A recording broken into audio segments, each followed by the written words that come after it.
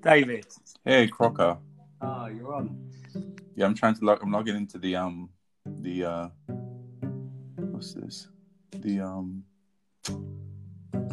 the Zoom ready. Yeah.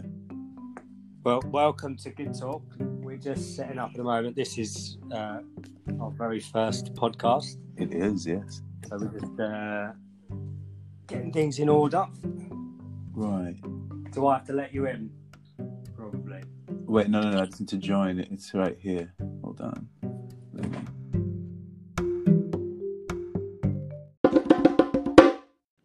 Of course, it all starts with the obligatory Zoom issues, but bear with us and enjoy the first of the Good Talk with me, myself, Chris, founder and good guy of Good Coffee, and David Blake from Blake Arts.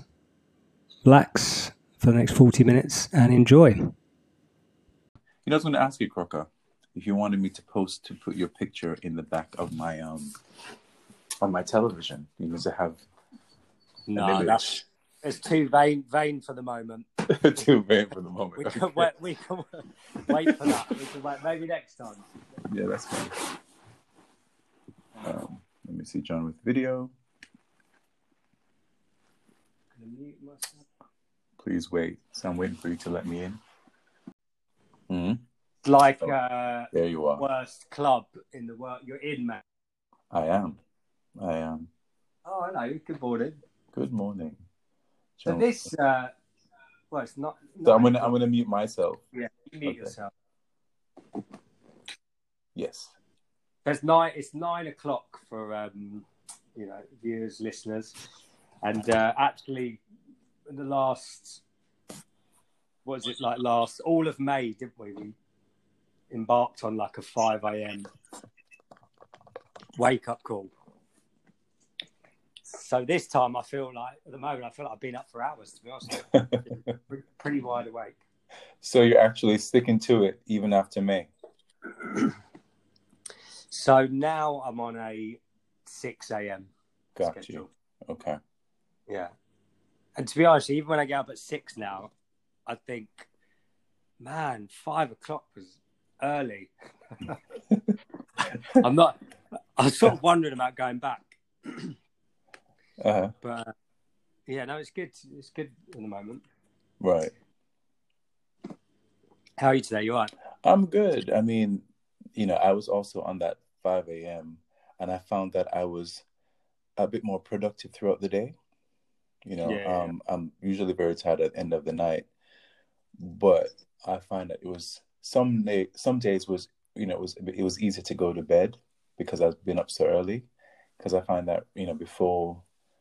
Well, the early part of the lockdown, I was going to bed like really, really late, like 3 a.m., 4 a.m. And there was just really no structure, do you know what I mean? Because I was still trying to figure it out. I was trying to figure out this whole... I was going to say, don't you think already, like, I'm sure like most people have gone through this, but already like since March, middle of March, there's been so many shifts, at least for me, and I'm sure everyone else, in patterns and trying to like, figure stuff out, like where your sort of day begins, ends, how you structure it and stuff. It's shifted so many times already. Definitely. Can you even remember back, like what was going on for you in March? Well, in March, we're still working at that point. It was like mid-March that we actually stopped working. It's almost like a distant memory now because, again, it's like a new normal. But this new normal that we're in, I find that it's constantly shifting, Yeah, I'm trying my best to refrain from all these phrases. I know, right? You find yourself like churning them out, right? But I don't know. I've really tried not to sort of like ingrain something in me. Yes, because if I can help it. Right? Yeah. I don't know how successful I've been, but maybe it's because don't really talk to as many people. Mm-hmm. So most of the information's coming at you. Do you know what I mean? From the TV, the briefings, the media, and all that. So yeah, I try to filter things out though. I try not to. I may just give myself like one day for the week of like getting information about what's happening and if they're easing up things on the lockdown. But apart from that, I filter everything out because it's just too much, man. It's too much. It's a lot. Right. You're right. It's a lot. You know, and that information can just really affect how you think. It affects the decision that you make. It affects, you know, some of the habits that you develop. So I'm just very careful about like what I, you know, expose myself to really. So those you don't know, like David and I are friends via work. We work in the theatre industry together. So we've known each other for quite a long time. But as interestingly as it is sometimes like work colleagues, you kind of, I think we work quite closely together. So a lot of the way we know each other, I don't know if you agree or not, is almost subliminally. Like, I don't think we necessarily discuss certain things, like, but we do find ourselves on the same wavelength, I think. So just stuff like when I was considering doing this 5 a.m. Wake up call, which I got emailed. So I told you that it was that guy, Benjamin Hardy, this guy in the sort of, if you want to call it like self-help world, that sent out a mail shot saying, get up 5 a.m. for the next 30 days, kind of change your life. So immediately I kind of was like, yeah, David Blake, he's on that sort of kind of progressive, you know, challenge yourself, you know, just ask questions. So, yeah, am I sort of right in some of that? Yeah. I mean, you know, I'm always ready for a challenge, but I just know for me, I'm, you know, kind of very spiritually aware, and you know, anything that can improve your life, anything that you could do to enhance where you are in life. I mean, this lockdown was so sudden, you know, it was so unpredictable, and when you contacted me about the 5 a.m. wake up call, I embraced it because I was looking to kind of restructure my life in a positive way, and I thought that perhaps this 5 a.m. would give me some clarity about things that I wanted to explore, or introduce me to this new ways of doing things. I mean, we're all accustomed to getting home at like 11 o'clock at night and going to bed so late that, you know, this was a time to kind of restructure my life after being, you know, in the business for, you know, over 20 years. I mean, that was the norm for us. No doubt. Yeah. Time, isn't it? In that sort of industry, working 6 days a week, time is the one thing you're constantly trying to, you know, manage, especially when, you know, when you have extra things going on outside your job, hobbies, interests, you know, running business, etc. Like, time is the thing you're constantly trying to kind of find more of. And I'm a massive procrastinator, which makes it even harder. Like, sometimes. Yeah, I spend a lot of the time considering what I need to do, and then I've run out of time. So this, the 5 a.m. thing, really, like, I found focused, because I kind of figured, you know, if I'm going to get up this early, I better be doing it for a good reason. Do you know what I mean? So it automatically, you know, added a little bit of purpose. But the thing I didn't really expect so much is like the quality of the time. I kind of realized those, even in the first like 2-3 hours up to about 8 o'clock, could be so focused that I'd never have imagined that I would be able to get up at like 5. You know, my routine was kind of get up, you know, a bit cliche, straight into like do a bit of yoga, you know, 20 minutes, nothing massive, just wake the body up, have a cup of tea and read. And then, so approaching now 6 o'clock, I was like, right, okay. And I'd sit and I did like my taxes. Right. And that for me was like huge, to be like, actually, I could focus. Right. And do things like that I perceived as a pretty sort of mundane topic. Do you know what I mean? Do that at like 6-7 in the morning and complete it. Right. Like, before 12. I mean, you can get so many things done before 12. I mean, I was so surprised about the day's almost over at midday. By 12 your day's over, really. And I think you're probably more productive in the daytime as well. Early in the morning, I didn't think I would be. I thought, you know, I was more productive in the afternoons because, I'd work late. But I find that with this adjustment, I was able to, be more productive in the mornings. Yeah. Yeah. No, it's been good. It's been good. Although I have found that, if you don't have some kind of decision the night before, that at least what you're going to get up to do. Yes. Like, you can find yourself getting up again. It's 5, it's 6. Okay, need to do something, fill my time. Do you know what I mean? But you also could, you could also like work on that one thing. You could work on one thing for the week. You don't always feel as if you need to be doing like different things. And that was the problem I had in the beginnings of this lockdown. I was trying to do so many things at once and wasn't getting anything done. Like, nothing was done. But when I did that 5 a.m., I was able to have a bit more structure, and never felt as if I was running out of time. Because I think that's what sometimes I feel as if I'm running out of time. I need to get this, I need to get that done. But I was able to focus on one thing and get it done in that week, which was probably more successful than trying to have a list of things that you're trying to get done. Yeah. Do you know what I mean?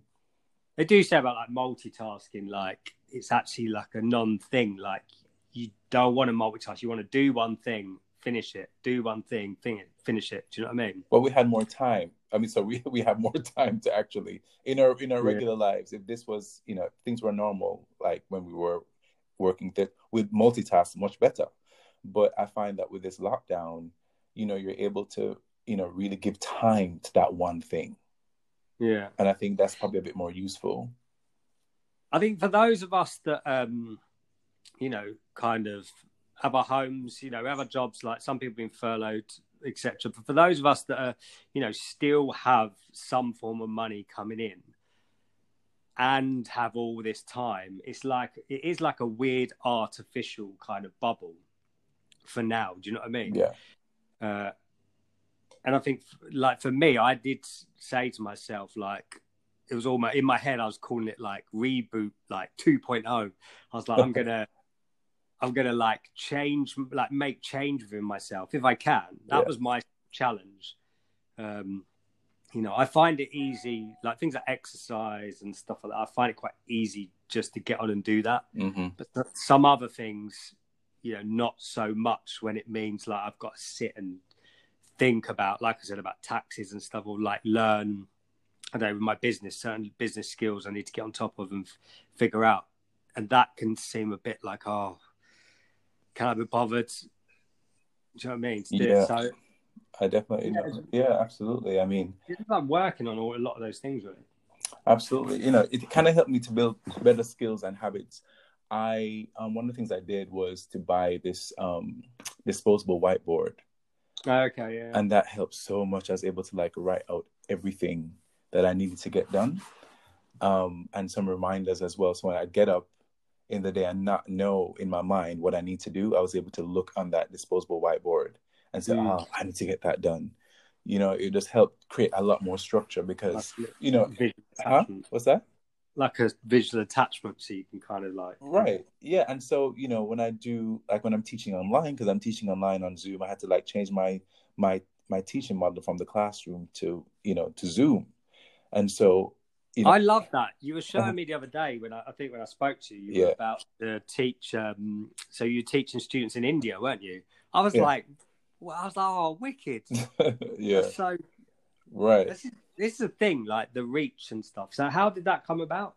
Well, I teach here in London, and I think it was a teacher from India that came over to London during the summer a few years ago, and she took my class at DanceWorks, and she wanted... So you teach Horton technique? Yes, I teach Horton technique. Yes, modern dance technique.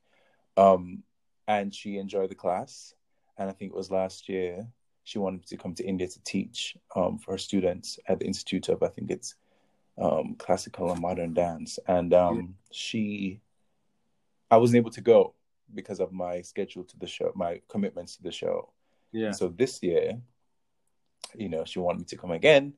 Obviously, we're in this lockdown, so that wouldn't work. So she contacted me a few weeks ago and said, would you be able to teach my students online? I'm like, of course. Of course, definitely. Technology has obviously broken down so many little barriers. And even in this last thing, it's like leaped ahead again. Like people being so creative and how they're kind of like using it and stuff.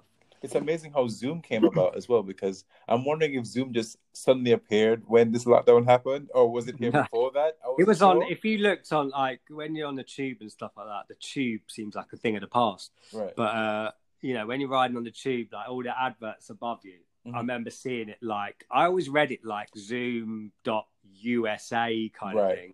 I was like, when was that though? When was that?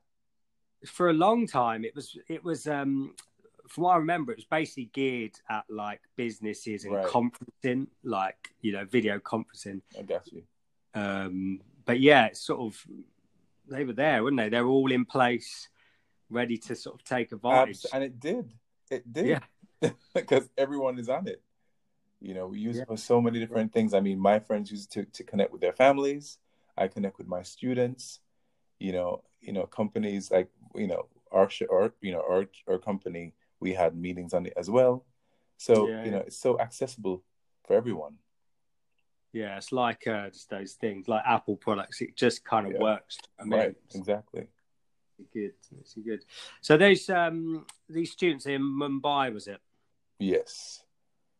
Mumbai. Yeah, they range from ages 10 to 18, I think it is. I work with 2 groups. It's like a total number is like 23 students, I think it is. Yeah. I think I'd said to you, I just came back from India in February, actually. Oh, wow. Yeah, I was lucky to, you know, go traveling for a short time before all this happened. I think it was all sort of kicking off as I was arriving there. There was all the signs and stuff. But yeah, India, like, absolutely like magical place. Like I always say to like people, I always sort of like exposed to like energies of places and how things feel and stuff. So similar when I went to New York, like I remember just landing there and the energy of that place is insane. Do you know what I mean? Wow. I was like in love with it the moment I got there. It was just like everything I kind of imagined. And then India, the same, just the chaos and God, the people. It's just, it's fantastic place. What other country can you compare it to? You think that you've been to? Well, because I've also done a little bit of Southeast Asia. So just those really big kind of bustling metropolis cities with huge populations. Do you know what I mean? And with the climate being what it is as well, there's just so much like activity outdoors, you know, and all like the makeshift houses, and you know, saw like little bits of the slums and stuff. But yeah, just seeing the city. What was the food like? The food was lovely. Yeah, the food was like just so varied. Wow, just so varied. Went to this. So I did a musical back in early 2000s called Bombay Dreams, and the lovely choreographers of the show, or you know, helped choreograph and create the show, kind of stayed in touch, and they all, you know, at the beginning they said, "Oh, you know, if you ever, you know, come to India, like give us a bell, whatever." So this is obviously like 18, about 18 years later or something. I text the guy and was like, "Oh, I'm coming to Mumbai." And, like amazing, so welcoming, and just showed us around, but took us to this really amazing like vegetarian like thali restaurant, which is the large like dish of a large platter of loads of smaller dishes. And yeah, the food just fresh and just served with like grace and a smile. Do you know what I mean? Oh, that's great. That's you know, it's just a really lovely place. But I wasn't there for long enough. It was a bit of a whirlwind. Right. Yeah. Mm-hmm. You know, I was thinking as well that during this lockdown, so many people are like thinking about like switching careers, which I found very interesting. Yes. I was like, you know, they want to start like either like a side business, or they just want to do like a hobby that helps them to like exercise their creativity, which I found to be quite interesting during this time, that people are like self-reflecting and thinking of other ways of making money, you know? Yeah, of course. It's like, again, I think, regards of like any of the bad stuff about it, like if I think it's put people in like a kind of safety bubble. I think I said that earlier, but like a little sort of, it's given people like a buffer zone, where they're not having to go through the grind. They're not turning up for work, their day jobs every day, like knackered from traveling, coming out with no time to think or consider. Yeah. And that's the thing, I think, like we're pumped constantly, like we're so busy, when we're downtime, a lot of us often like, just going to watch some Netflix, do you know what I mean? Or something, do you know what I mean? Just to pacify yourself because you're knackered. Yeah. Right. So now we've got this, had this few months of a little bit of time to consider, I think. So I think it's allowed people to go, look, I can actually give this a go in the sort of some kind of comfort. Right. And you have enough time to kind of work on it too, especially for those who work in our industry who's not going back yet. It gives them enough time to kind of perfect, what it is that they're interested in, and to research and to ask questions and test and, prove to see if it could work. But then if it doesn't work, they can probably try something else because there's time to do it. Yeah, I think you're right. It's funny though, each stage has changed a bit. Like I get the sense now, like, especially with our industry being kind of on the tail end of, this whole thing, and, it's a bit precarious really. So I think there was a bit of experimenting going on for people, but now I kind of feel there's more of a bit of survival instinct kicking in because, people are wondering actually, like, will I have a job? Right. In a few months' time, for example, it's a real consideration, isn't it? No one 100% knows like how it's going to play out. Right. But I think having a plan is important. I mean, I was telling someone, people ask me, when are you going back to work? When are you going back to work? And I'm like, they say this day, but right now I'm kind of focusing on what I can do today. Yeah. Because you know what I mean? Like, I can't be thinking about that because it's certain, but at the moment it's unpredictable. You don't know exactly when, but it's always happening. But my thing is, I can only focus on today and tomorrow, and what I need to get done. And I have to motivate my friends because not everyone kind of like solidified in their minds about what they want. I have some friends who are like suffering from like mental health illnesses, mental health issues. They find it very difficult to kind of survive and thrive during this time. Are they here? Yeah, some of them are here, and they'll say that it's been very, very difficult for them. It really this is the thing. Like, it's been so different for different people. Yeah. And it's almost like how people have, taken the message, as it were. Yeah. Obviously there's been conflicting things being said, but it's how people have taken that on board. And some people, obviously I know they've called it lockdown, but there seems to have been differing degrees of how people have kind of imposed that on themselves. Do you know what I mean? Yeah. Like, yeah. And it's obviously taken its toll. And if certain people don't have other people, many people to chat to around, I can see how you could easily like spiral. Yeah. Do you know what I mean? Right. I got a flatmate, I got someone here, so it makes a hell of a difference. Do you know what I mean? Right. Even just having that, little bit of contact and stuff, even though we're doing our own things, doing our own work, etc. Just knowing that the person's there. Yeah, it does, mate. It makes a big difference. So I think if he wasn't there, I mean, I love being on my own, don't get me wrong. But what I found out, because my work is so social, once I'm home, I don't need that kind of stimulation or whatever. But once you take that away, then you're like, oh, actually, that's where I get a lot of my interaction, like, jokes, banter, whatever. And once that's taken away, you're kind of like, doing your own thing. But right. You see the gap, you see the void. Yeah, exactly. See, yeah, but it's been good, I think. That's the other thing I think I've been trying to do is like listen. I don't think I've gotten top of it completely, but listen to some of those like questions that bubble up inside you, Mm-hmm. and see if I have time to kind of address some of those things. Because I'm pretty sure, like, you know, as all of us, sometimes we suppress the things that we think aren't serving us or whatever. So yeah, I've tried to like maybe come at peace with a few things like that to come out, come out the other end. Yeah, exactly. And sometimes you don't really know what these things are, right?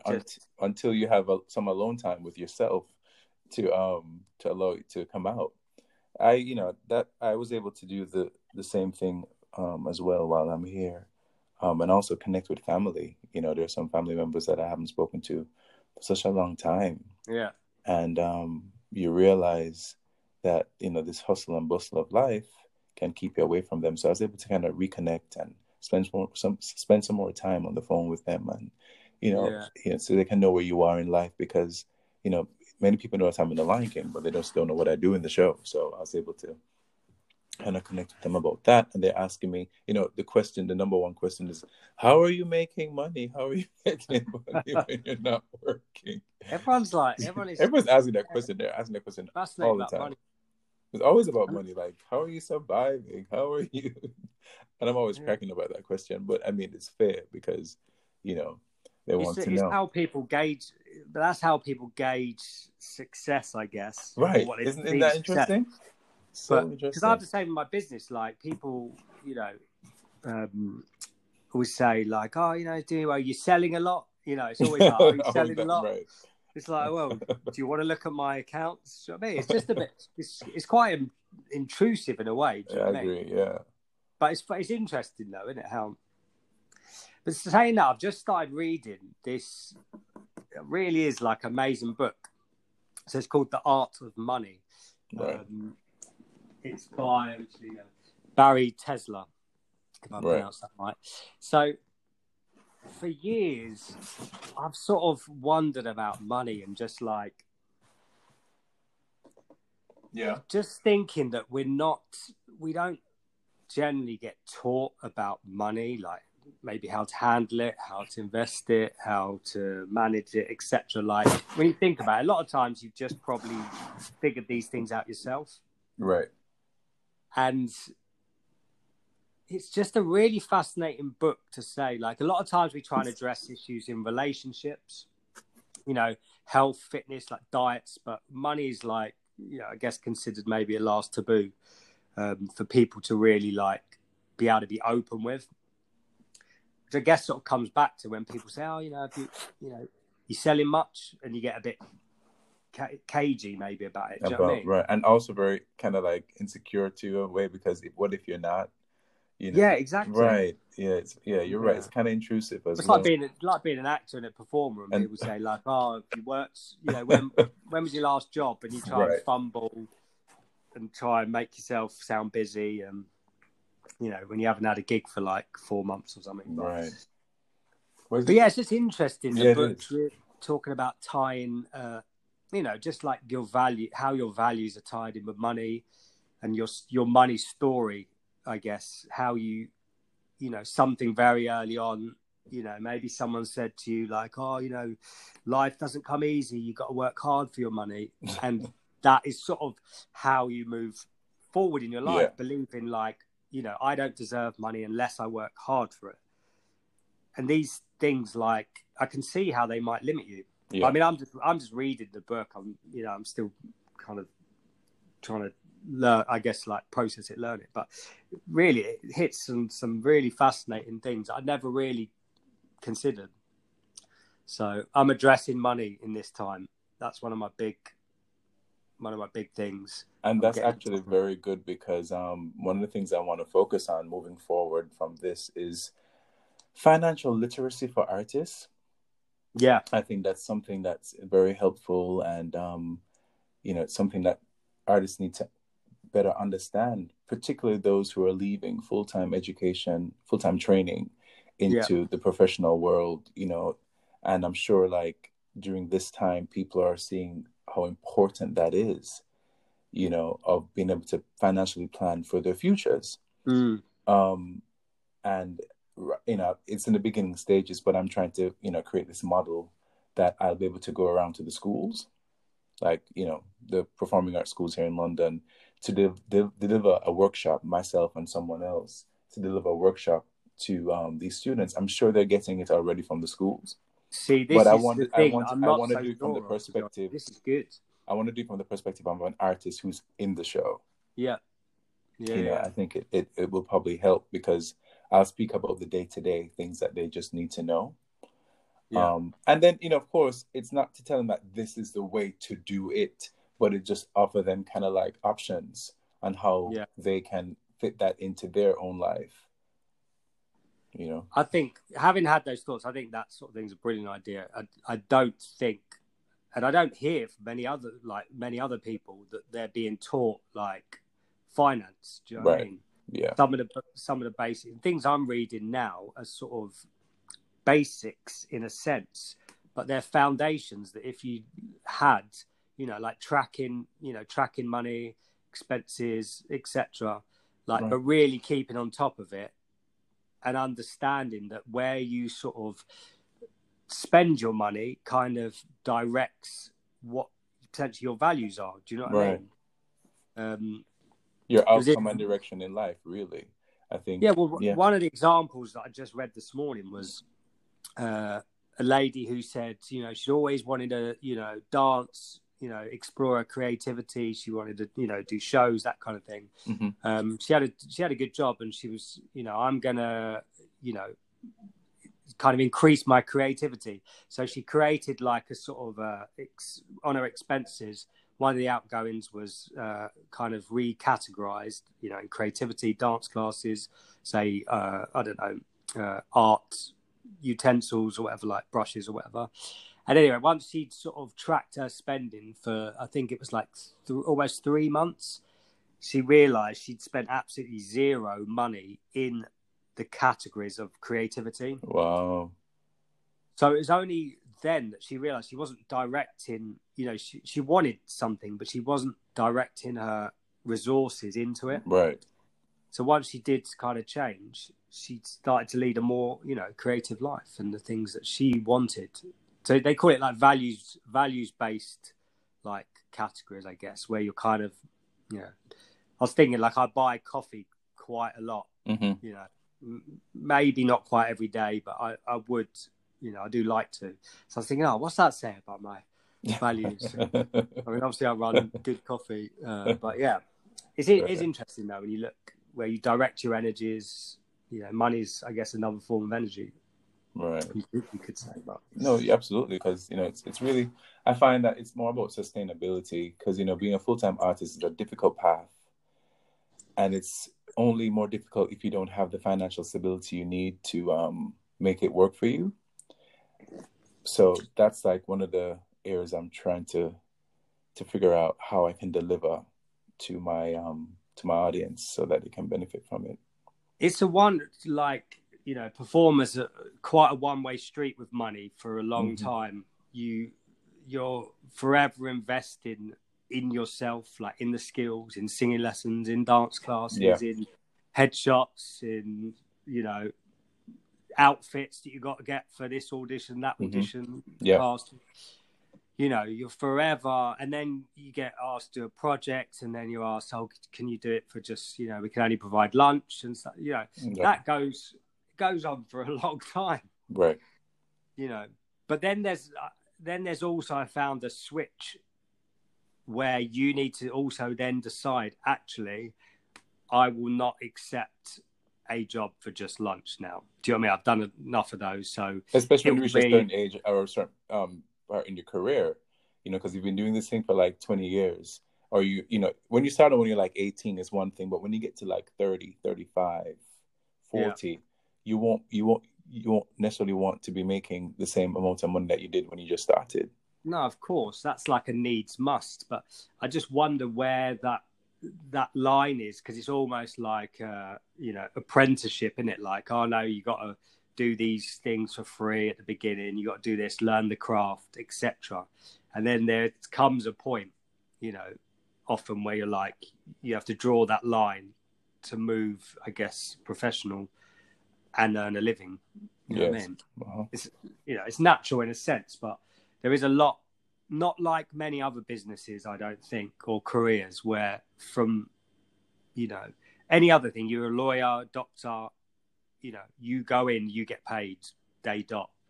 Yeah, but don't think You that, get no, but, promoted. you know, but even if you're starting as a lawyer, starting as a junior lawyer, you know, people, I have friends who are lawyers and they'll tell me that, look, you know, the job is prestigious, the title is prestigious, but you don't start making the money until you get to this level. So I think for everyone, there's always a level. Yeah, It's but just that, you don't work for just lunch though. no, you don't. That's what I'm But saying. right, but I think what I'm trying to do is to get my students in particular to change their mindset of looking at what they're doing.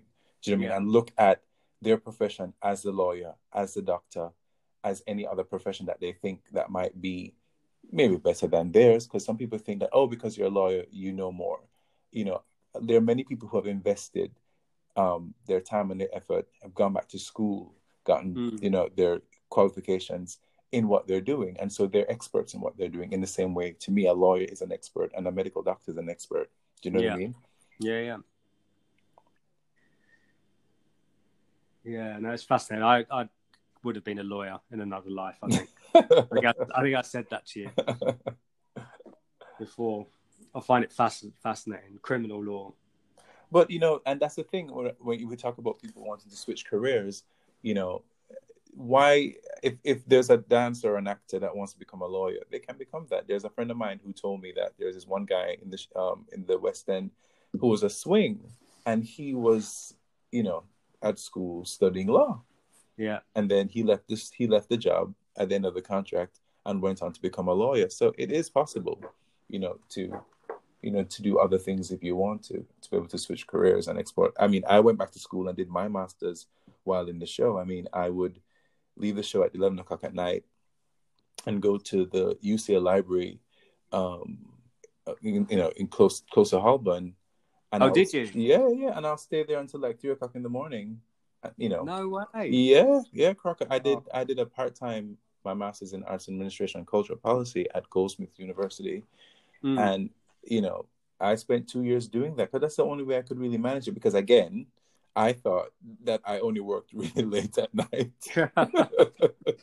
So could you imagine if I was in school now during this lockdown? It'd be perfect. I'd be at home. I'd be getting up at 5 in the morning and getting everything done. But because, as you said earlier about, you know, we multitask, I had to do that while I was in the show. And that was 2 years of my life. I mean, it was well worth it. But as an artist and as a business person, because my first degree is in business, I knew it was important for me as I got older in the industry to learn more, you know, and as a leader in my field, I needed to have more access and learn a lot more and you know, build my network a lot more. And so that's why I went back to school. You. That's what I'm saying. You've really grown your kind of radius, as it were, like, you know, from your sort of foundations as a dancer to kind of growing the whole sort of remit of what you do. Do you know what I mean? To include, you know, business, you know, kind of, you know, because you've started, is Blake Arts. Blake Arts, yeah. Right. Kind of like, what would you call it? Like a sort of foundation, I guess, for... So Blake Arts is really like an independent dance training program for professionals and pre-professional dancers ages 16 and over. Yeah. And, you know, I try to, when people come to me and they ask me, you know, particularly like younger dancers, I'll say to them that I try to like bridge the gaps in their training, what they don't know and what they need to know. And, you know, some of them want to go to intensives, some of them want to go to school overseas full time. And so I have a team of teachers on my staff that are able to help them to achieve those things. I also offer mentoring as well, that dancers want information, because a lot of them are like leaving full-time training, and they're stepping out and they really want to know what it's like. And I think that was one of the advantages for me teaching at WAC Arts that I was teaching part-time at, is that the students were engaging with a teacher who was in a show every single day. Yeah. And I was able to talk to them about my journey from being a dancer in the show to then becoming a principal actor in the show. And so, you know, to let them know that if this is something that you want to explore, moving forward, it is actually possible, and I'm the living proof of that. So I try to encourage them and give them things to think about as they move forward in their careers. There's something that must be something. It must be so like self-satisfying and rewarding, being able to sort of impart that entire kind of timeline, I guess, of what you've gone through and the experience you've had onto someone else to hopefully give them that little bit of fire, that little bit of motivation to see the potential and almost to see like they could even achieve more. Do you know what I mean? Right. So it you give them a benchmark, really. Definitely. For them to kind of find some, markers in their life, like direction where they might want to go. It's, it's so good. Yeah, because one of the things that students need, Chris, is mentors. They're not enough of them. They're there, but they're, a lot. I remember this one student said to me that a mentor was given to her, but she didn't connect with the mentor. She didn't connect with them. And I know that all the time you're able to do that, but we need more mentors out there for students so that they can have access to. I think help and guidance anytime is very useful. I'm just going to have a look at this. All right. I was just looking up on my fridge. Mm-hmm. So David gave me a cards, like postcards thing, a little while back, and I stuck it in my fridge, and it says the only way to do it, the most effective way to do it is to just do it. I give you that? That's what you gave me. So, it's on my fridge. I'm reading it. I think I've read it wrong. The most effective way to do it is to do it. Okay, wow. And but it's true that it kind of is the only way. If you want to do something, just get on and give it a go. Right. And without a doubt, whatever you do will change. You'll probably lead somewhere else. The path might be windy, but yeah. And Crocker, you said just do it. And sometimes people think, how can I do it? Ask someone. People are scared of asking for help. I mean, a lot of the decisions that I've made in my life is because I've reached out to someone to ask. If I'm buying a house, Crocker, and I've never bought a house before, I'm going to ask someone, Crocker, who's bought a house before, what I need to look out for when I'm buying a house. Do you know what I mean? I think sometimes ego gets in the way, and people are just scared to ask questions and ask for advice and ask for help. I think fear first. Because it was like, what's that? I said, I think fear first gets in the way. You know what I mean? But fear of what? Being rejected, or what? Fear of not? Yeah, just kind of exactly. Right. Just not want to look stupid. Maybe like you say, ego. No, I know, and those are factors that you're or right. Or finding out the truth consider. that it's going to be not as easy as you think it's going to be, right? Or something. And if you make the decision, it's the wrong decision, you're even at a greater disadvantage. And I think that's one thing I learned earlier in my career. Like the margin of error was very small for me, so I couldn't make this. I couldn't make the wrong decisions. I had to ask questions in order to make the right ones. So when I was able to kind of make the decision and then walk away from it, knowing that it was the right decision, because if I didn't, then everything else after that would be, in the wrong place for me. And so one of the things that when I didn't know something and I wanted to explore a particular path, I would always ask for advice. If I did research online, I'd ask for advice. And sometimes I'd ask probably 5-10 people just to make sure that I'm making the right decision. So a lot of the things that I've achieved is because of the people that I have in my life, because of their strengths, which were able to kind of, compensate for my weaknesses.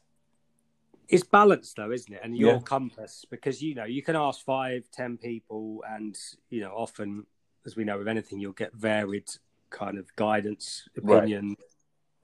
So it always comes back, But that's what learning is, I guess, education, take things in, you kind of assimilate things. And then at some point you have to decide, what your action is.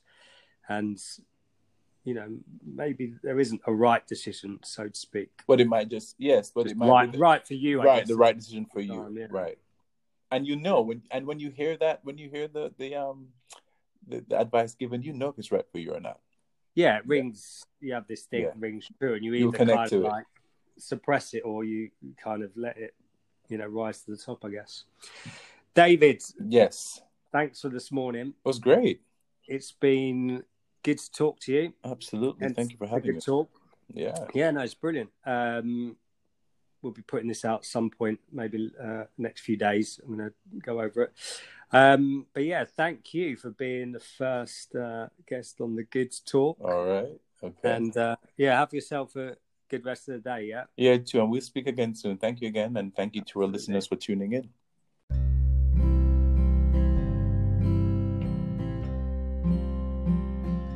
Just quickly say, how can we follow you? Right. So I'm in the moment of revamping the website, but if you go onto Instagram, you can type Blake_Arts UK. You can follow me there. Right. At Blake. Yes. At Blake_Arts UK. Go on. Send David your messages, and we'll catch up soon. All right. Take care, everyone. Take care. Bye-bye. Bye-bye.